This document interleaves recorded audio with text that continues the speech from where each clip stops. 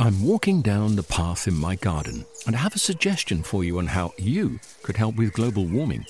With a large lawn, I found a simple way of making a big difference. I sold my ride-on mower and bought a top-of-the-range Cress robotic lawnmower. It runs off rechargeable batteries and uses cutting-edge technology to mow and maintain a lawn this size. The petrol mower has gone, and with it, the emissions. I actually don't know why I didn't sell the ride-on sooner. With the Cress robotic lawnmower, the lawn is actually looking better. The tiny grass cuttings fall into the grass roots, helping to fertilize the grass. And the family doesn't have to put up with the noise and fumes from the ride-on. And I've freed up more of my time to spend with them and in the garden. It's an easy step, and you could also be making that change today. Ask for Cress in your local garden machinery dealer, or visit cress.com. Introducing Barker & Stonehouse Garden Furniture. Find inspiration for your outdoor space with our stylish collections of garden furniture and accessories, now with up to 25% off. Visit one of our 11 nationwide stores or find us online at barkerandstonehouse.co.uk.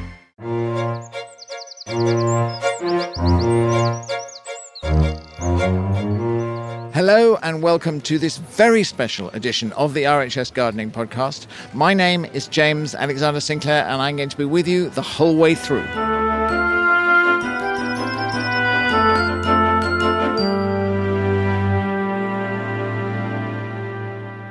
This is the RHS Cardiff Flower Show. It is in Wales. It is the first show of the year. The weather is cold but sunny and gorgeous and going to get better and better throughout the day. There are gardens, there are exhibits, there is food, and most importantly, there are an awful lot of plants of every sort, because this is the time when we all wake up, look outside and think, oh my goodness, we need something to put in the garden. So Cardiff is the place to come. What is lovely about the Cardiff show is that it has a very definite Welshness to it. So I'm looking forward to having a look at the Green Lady from Caerphilly garden, which is done by the Bridgend College, and also by a special show feature that has been designed and built by the National Botanic Garden of Wales. So let me take you by the hand and let's go for a wander around the show. Hello, I'm Ron Scamp, a daffodil grower from Cornwall. We started the business, Maureen and myself, literally 29 years ago. I'd already been breeding and showing and growing daffodils as an amateur for at least another 10, 15 years before that. And we took the decision to make a business of it. Today we're growing nearly 2,500 different varieties, and we're supplying to customers literally all over Europe. Well, on display here today we've got in our walkaway depicting the master grower, we have a wide range of daffodils, some scented ones, multi-head ones. There's even some which have been recently named, and that is just depicting them. They're growing in containers and showing them as though they're growing in a natural environment. As you walk through the display, you will see right at the head of it a major display of about 170 vases. Each vase will be different. What more can I say about that, except that you can't get to the flowers because of all the people. Daffodils has been a passion with me all my life. It's a good harbinger of spring. We have daffodils early in January, sometimes even before Christmas. Early in January, we have them right the way through to middle of May. It's just a nice, cheerful thing to be amongst. If you can imagine sitting in a dull, dreary day and you've got daffodils in the garden or even daffodils in a vase to decorate your home, couldn't be nicer. As far as I'm concerned, it couldn't be nicer. You buy a bunch of daffodils, you take them home and you've got a smile on your face. You look at daffodils and you'll always have a smile on your face. You know, I'm not going to quote Wordsworth because I'm bound to get it wrong, but he had it dead right. And all of a sudden I saw a host of golden daffodils dancing in the breeze. Couldn't be better, could it, really?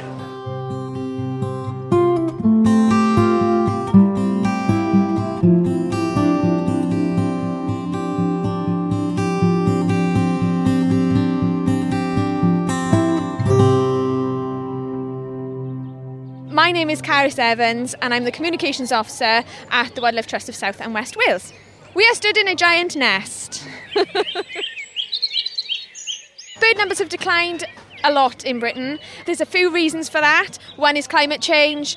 Another is just loss of habitat due to overbuilding or roads, that type of thing. So they're just losing their habitat. So we really want people to do things in their garden so that they've got somewhere that they can live. Even if it's something small, like putting bird feeders out, making sure that the water's always clean, providing lots of different food for them, whether it's mealworms, seeds, anything. Yeah, so give them somewhere to live. And so you can put a bird box in your garden, or whether you want to do something big and plant a tree. That would be great too. So I'm Mark Matthews. I'm a trainee horticulturalist at the National Botanic Garden of Wales with the Professional Gardeners Guild traineeship. Okay, so I'm stood in front of Garthles. You enter the garden on a gravel path and you go through I'd say about 7-foot arch, and you head forwards through into the garden. On your left-hand side, there's a secluded seating area in front of a solid log wall with a clean face. Behind the log wall, you'll find moss, polypodium ferns and some shuttlecock ferns behind, with some more woodland plants. You've got some birch behind there, some polygonatum, some hostas, and a few other different types of plants. As you bear around to the right, you'll see a second secluded seating area which cannot be seen from the first seating area, hence you get a bit of privacy. And the second bench is actually surrounded by an exocorda. That not only provides you with a bit of shade and a bit of feeling of being secluded, but it also is covered in flowers at the moment, which is beautiful. And both of the benches point towards our main feature bed, which has a variety of plants from a woodland setting. And then we've got a nice surrounding of trees which make the garden feel more secluded. Yeah, and then you exit through the garden, you go around another curve and back out through a second arch to match the original arch, and you're back out into the show. So the purpose of the garden is it's a health and well-being garden. So we're trying to get people to feel relaxed, stress-free, safe. The garden is actually going to have a second life because it's going to be transferred to Morriston Hospital in Swansea, where it'll be used by visitors, patients and the staff as well, actually. It's important for them to have somewhere to sit and be calm, and they must have such a hectic job, feel so stressed. And one of my friends is a doctor at Cardiff University Hospital, so I know it's a full-on job, so it'd be nice for somewhere to sit down and relax. Yeah, I suppose you're going to feel drawn and have a connection with the bits that you were most involved in. So I was quite involved with the construction of the log wall behind one of the seating areas, and I actually really enjoyed getting bits of moss after it had been built, getting bits of moss and some polypodium ferns and shoving them in the gaps on the backside. We've got a nice clean front, but the backside is all planted up, and I really enjoyed doing the backside of it with all the ferns. It just makes me feel really happy. My name's Anthony Davis, and I'm one of the HND students of Bridgend College who is constructing the Green Lady of Caerphilly Castle. The Green Lady was a ghost called Princess Alice, and she haunts the Caerphilly Castle because her husband Gilbert de Clare conspired to murder. So then she collapsed dead then because he killed her lover. So then she decided to haunt him then, and that's why it's believed the story that she haunts the castle. They reckon people have seen her, within Caerphilly. They reckon she was beneath the moat and she used to come out to haunt people there. Never know, some myths have come true, haven't they? She's a ghostly figure who's scary.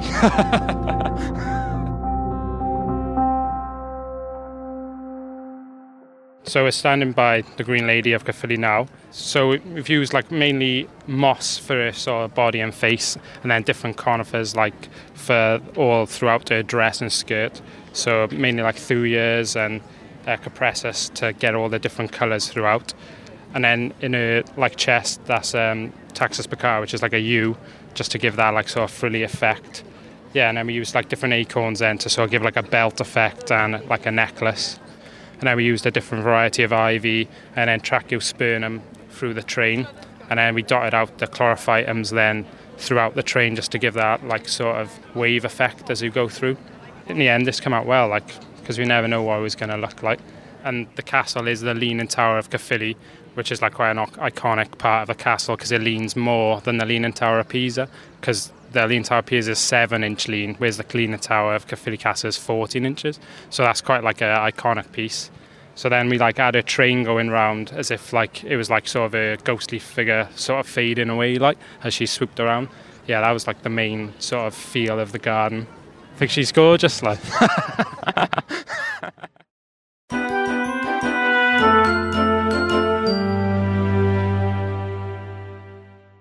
A first for the RHS Gardening podcast, as we're going to be answering the gardening questions of visitors here at the RHS Cardiff Flower Show. So without further ado, we're going to enter this rather wonderful tent and join our panel on stage.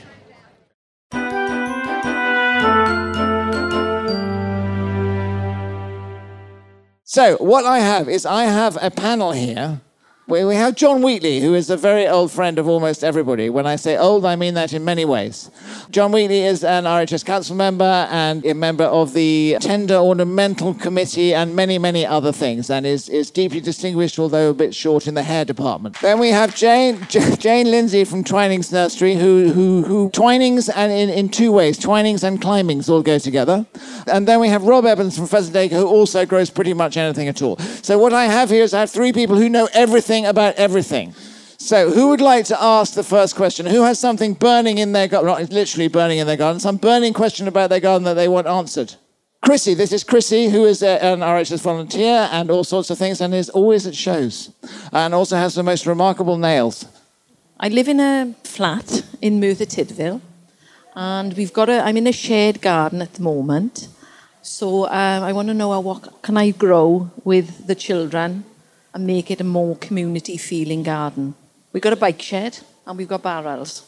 So you have a shared garden, you want to make it more of a community garden, and she has a bike shed and barrels. A bike shed and barrels is obviously a very good place to start. Presumably you want to grow something to... How about... Is it a pretty bike shed? Not really. Therefore, wouldn't it be a good idea to climb something over the bike shed? Should we start there? Passion flowers, clematis. It's a good one for children on the climbers because they all need pruning at different stages. They learn an awful lot. Or you could go for some of the fruit in passion flowers and add a different aspect to it. But there's all sorts you could try. Okay. John? Lots of passion behind the bike shed by the sound of it, Jane. Oh, dear. Do you know, it's lovely to meet you because I think it's one of the loveliest things about horticulture nowadays is community horticulture, and it's smashing to know that you're getting young people involved in growing because that's what the industry needs. So you could plant anything. Now, I think it's good fun to grow some vegetables as well. I think vegetables are really back in fashion. But simple things like the old runner beans and things like that I'm a great believer of, and grow simple things to start with. Community gardening is really on the up. And you see some of the things that you do over here in Wales, it's like it used to be growing in the UK. You've got some of the best growers in the world around here. One of them is here, much as us two don't really accept. But Okay, hope that helps. Well, if he's that good, we better hear from him. What have you got to contribute? Very Welsh-English participation at the shows. We could also look at sweet peas could go in the barrels. They're nice and easy. You can start them off in the autumn as an early flowering then. So you'll get the sweet peas starting to flower June, July. And say if you've got children there, that's the time when the summer school holidays are just starting. And that's when, if you can get their interest then to come back and see things that are there, then they'll come back and forth. And then during the autumn and winter time, September when they're starting back to schools and things, you can start off with daffodils and tulips. Things that go in the ground that they'll come back very quickly and they'll see flower the following year. What you tend to find is when they're doing educational classes and things, we start to put plants in, and what we don't get is they don't see the final thing. They're in flower July and August when they're off school. So by planting things during the off-peak, so October, November time, they'll flower the following year just before they've finished for the school holidays. Okay, so lots of ideas for that. Let's go on to a second question. Where are we going? Anybody over here? Yes. Hello, my name is Ruth Evans, and I originally come from Merthyr as well, but I now live in Cardiff. And I first came to this flower show 3 years ago when I bought 6 little chamomile lawn plants. I think it's called chamomile treadneedle, yes? And from that, I've been trying to propagate them to build up a little chamomile lawn. And it's worked very well. But the original plants now that I put in have started to become a bit leggy. Now, they might green up in the next couple of months, but the ones that are newer are bushing out and looking very nice. But the older ones are looking a bit scrappy and leggy, and I'm not quite sure how to maintain the lawn. There's plenty of advice online about how to start it, but not how to maintain it. I shall put the question to somebody who's also getting scraggier as he gets older, which is John Wheatley. They are very difficult to get effective, but in some respects you've answered your own question. The cuttings that you've taken, and they will root quite easily, you need to keep them going each year. My neighbour has a chamomile lawn, and it's very, very labour intensive. It's really worth having it in a small area, because if you do tread on it, you get the wonderful scent, and it's something very special about it. It's real connoisseur's gardening. I suspect James has got lots of them. And what you tend to do is to take little cuttings quite regularly, as they're coming into growth now, but don't have any of that woody bit at the end. Just as it's going hard, slightly hard, but if you put that long, drawn-out, straggly bit of last year's wood, it won't root as effectively. And then keep a regeneration of it going, lots and lots of little cuttings. I think the other thing to do with the chamomile lawn is one of those things that you really got to work hard on weeding. Don't let any grass get in amongst it. It's very important. The other thing to remember is this issue about, it likes Mediterranean type conditions. It doesn't like to be too wet. It likes well-drained conditions. And I think it will really work for you. And the only thing I'd add is a tiny bit of fleece while those cuttings are just rooting. Okay. I'm going to come over this side. Is anybody got a question over this side? Yes, madam. What is your name and where do you come from? I'm Jill Baxter and I come from Pembrokeshire. Now, my question is, I have an abutilon which has been growing fine outside for 3-4 years now. It flowers continually. I think probably January is the only time it didn't have flowers on. It's very straggly, very tall and straggly, and I want to prune it back, but when do I do this? I think with the butylons, really once a year, they benefit from a hard prune anyway. I don't take it right back. If it's gone that straggly, do it in stages. Okay, it's about 7-8 foot tall. What I would probably say, it's been so mild this winter with very few frosts, is be careful not to overdo it. So do it half at a time. Prune the first half back. When that starts to reshoot, then prune the remaining half back. Okay. If you do it very hard straight away this time of year, the plant goes very dormant, and with a frost or with an extraordinary amount of rain, it can really affect it. So do it half at a time, you should find then. But each year, do give it a good prune, because once they go straggly, it's a devil of a job to get them back. I like plants where you get a lot of value for the effort that you put into them. And I just wondered what your favourite good doers would be. Now, obviously, dahlias are one of the best things that you can grow. The amount of flower that they'll give you throughout the summer season. Starting off a tuber at this time of year, you can plant directly into the garden now. Just prepare the ground underneath where you're planting it. So digging out 3 or 4 inches deep, putting in some compost into the base of the ground, and then bedding your dahlia tuber into it, covering over about 2 to 3 inches. Now, in a matter of a fortnight to 3 weeks, you should start to see, with the warmer weather coming in. Now, the dahlias planted into the garden, they'll start growing fairly quickly. And as long as we get in natural weather conditions over the next month to 6 weeks, you'll find that, by the middle of May, you'll have shoots coming up through the ground 2 or 3 inches in height. Then you need to watch the slugs.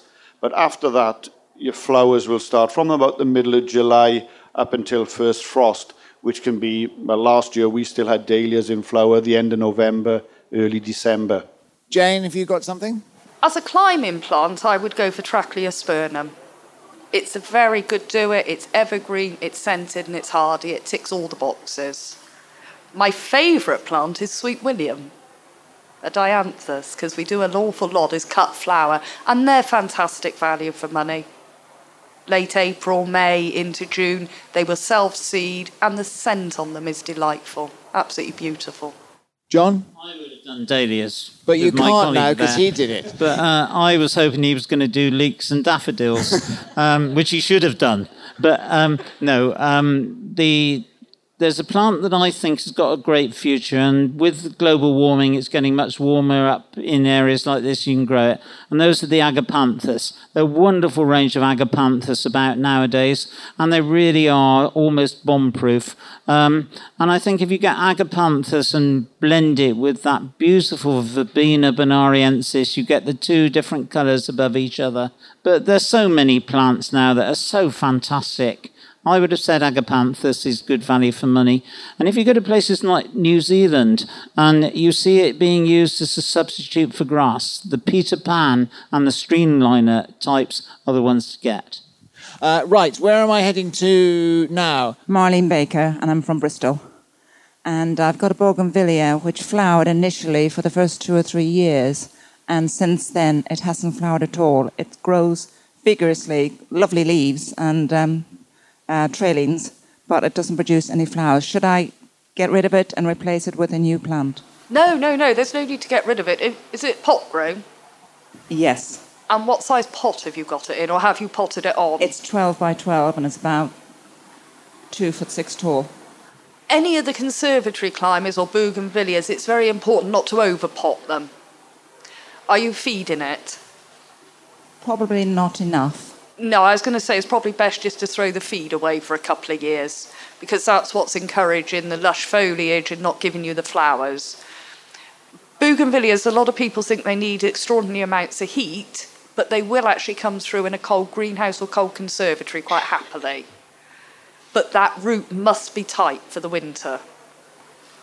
Probably if you put it into too large a pot, there's a lot of fresh compost in there. It will already have a lot of feed in it. So as you're watering through the winter months, it's still trying to grow, giving you lots of lush. It's not putting on any root growth. What you must concentrate on in the first place is to get that root established in the pot. They're not greedy feeders. Generally, with anything tropical, just look at where they come from naturally in the wilds. They're not looked after. They're in poor soils. And you really have to recreate those conditions. And it should be back to flowering for about 8-9 months of the year. So harden it up. Thank you. Should I prune it now? You can trim it up. Be very careful if the foliage is very lush on it. Just trim it lightly. I would probably wait a couple of weeks before you do that. My name is Barbara. I'm from Cardiff, just outside of Cardiff. I have bought a Edgeworthia Chrysantha about 10 years ago. It is still a stick with 2 leaves on the top. A friend bought one at the same time. Hard work. Well, a friend bought one at the same time, who I see regularly, and she informs me that hers is wonderful. But hers is in a pot. I actually planted mine, so can I dig it up and thrash it or something? They hate hang disturbance, on, just don't one they, Jane? second. When you say she informs you that hers is doing well, do you know that, or is she? Okay, that's fine. That's all right. Yes. Edgeworthias. Well, it's a fabulous plant. It's a bit like, Daphne? Now, Edgeworthia is a sort of creamy plant which produces the flowers at the end of the shoots when there are no leaves on it. And allegedly, yeah. Well, it's always a good idea, and we're all in nursery business. When you buy it, remember where you buy it from, keep the label, put it on your iPhone, and then take it back to the nursery, and they should give you a new one if it doesn't grow, as long as you water it properly. The best one I know is where Jane trained and I trained at Cannington College, and they hate disturbance. They're like Daphnes. If you've got Daphne laureola or Mesoreum, once you plant them, leave them alone. Don't overwater them, don't overfeed them. But the truth is that some just don't do. And really, disturbance is a big problem. I don't know. I would say that when you look at them, and they're mass-produced in Holland, aren't they?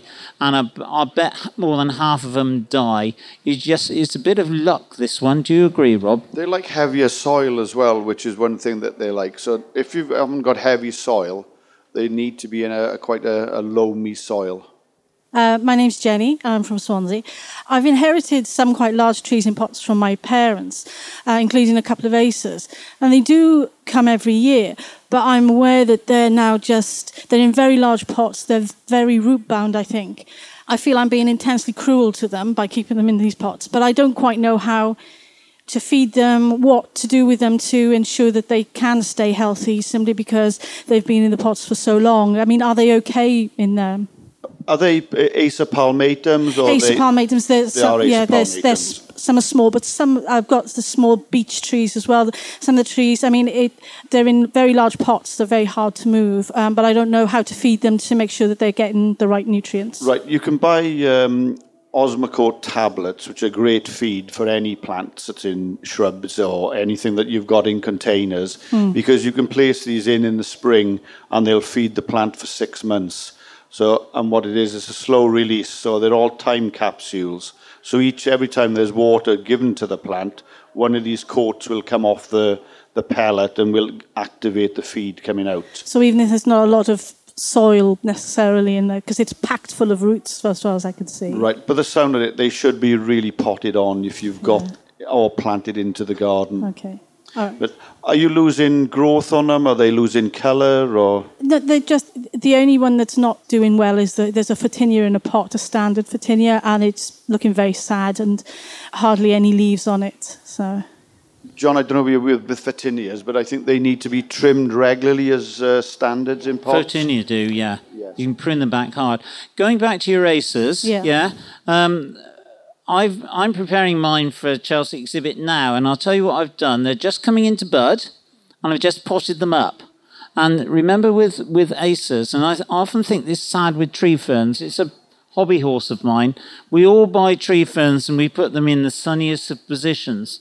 Do they grow in sunny positions naturally? Answer is no. Acers, and I learnt this when I got stuck in a lift with 7 Korean airline hostesses, and we had to have some discussions. Well, what was on my mind wasn't acers. But to be quite frank, remember this story because there's a lot of logic in what somebody said earlier on. Right plant, right place, find out where it comes from.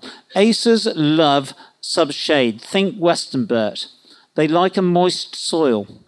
And give them that and they'll work for you. And they will grow really well. The other thing with acers is if they've got little bits of dead wood, prune it off, and don't be scared to do that.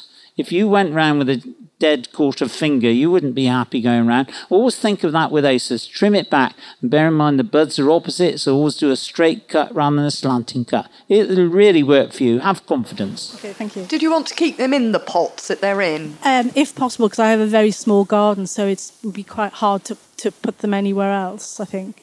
Although if they don't grow, I suppose I could find somewhere for them. But if you can, I don't know how large the pot is, but if you can take it out of the pot and maybe just shave some of the bottom of the root off and then just put some fresh compost in, but you must have some John Innes number 3 in with it. Okay. With a bit of multi-purpose potting compost. And that's what they used to do years ago in Victorian times. You want to keep the plant in that pot. Probably with acers, it'd be better to shave a bit off the side rather than taking it off of the bottom, but that would just give it enough feed. Great, thank you. You've got quite a hard afternoon ahead of you. We've just taken on a new garden and had some trees stump ground out. We have a mountain of stump grindings.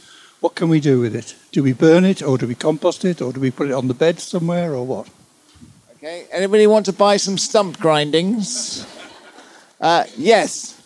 The first thing to do is to leave it rot down for a couple of years.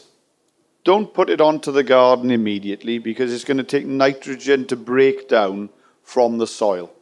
So the best thing to do would be to put it in an area where you're not going to use, keep it there for a while until it starts breaking down, turning it over on a regular basis. Because what you tend to find is the wood chip and everything now, you tend to find there's lots of large pieces of wood in the wood chip.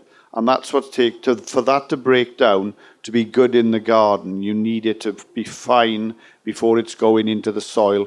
But on your case, what I would do is have an area where you can leave it break down for maybe 2 or 3 years, but just keep turning it. So the heat in the summer, and just keep turning it so the heat builds back up again. That'll break down. The worms will start getting through it as well, they'll help to break it down. Okay, there we go. That was simple and straightforward. And I'm afraid Just that... one word of warning, right? Yours are probably healthy trees. Anyone beware of taking wood chips from trees that have been stump gobbled that you don't know where it's come from, because if it's got armillaria or any of the other butt rot funguses, then you can import it into your garden. As long as it's healthy trees, then reuse it, but always try and find out where it comes from. Perfect. Okay, I think that I'm afraid that we have reached the end of our allotted span. I would like very much to thank my attractive, delightful, delicious, knowledgeable, all that kind of stuff panel. Thank you very much indeed. Thank you, James. Thank you, John. Thank you, Jane. Thank you, Rob. I would like to thank you lot for being part of a global phenomenon, which is the RHS podcast. Thank you very much. In the meantime, from my panel, from here, from Cardiff, from the RHS podcast, thank you very much. Have a wonderful afternoon.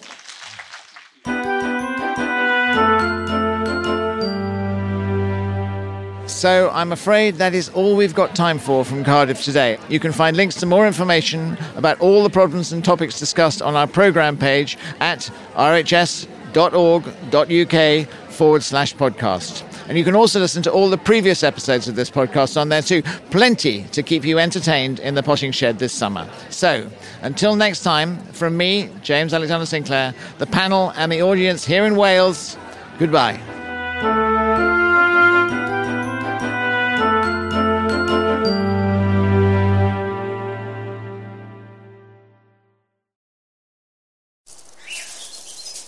I'm walking down the path in my garden, and I have a suggestion for you on how you could help with global warming. With a large lawn, I found a simple way of making a big difference. I sold my ride-on mower and bought a top-of-the-range Cress robotic lawnmower. It runs off rechargeable batteries and uses cutting-edge technology to mow and maintain a lawn this size. The petrol mower has gone, and with it, the emissions. I actually don't know why I didn't sell the ride-on sooner. With the Cress robotic lawnmower, the lawn is actually looking better. The tiny grass cuttings fall into the grass roots, helping to fertilize the grass. And the family doesn't have to put up with the noise and fumes from the ride-on. And I've freed up more of my time to spend with them and in the garden. It's an easy step, and you could also be making that change today. Ask for Cress in your local garden machinery dealer, or visit cress.com. Discover the beauty of an RHS membership all year round. Save 25% off an RHS membership today when paying by direct debit. Prices start at just £55.50. With a membership, you'll gain access to an array of special events at our gardens all year round.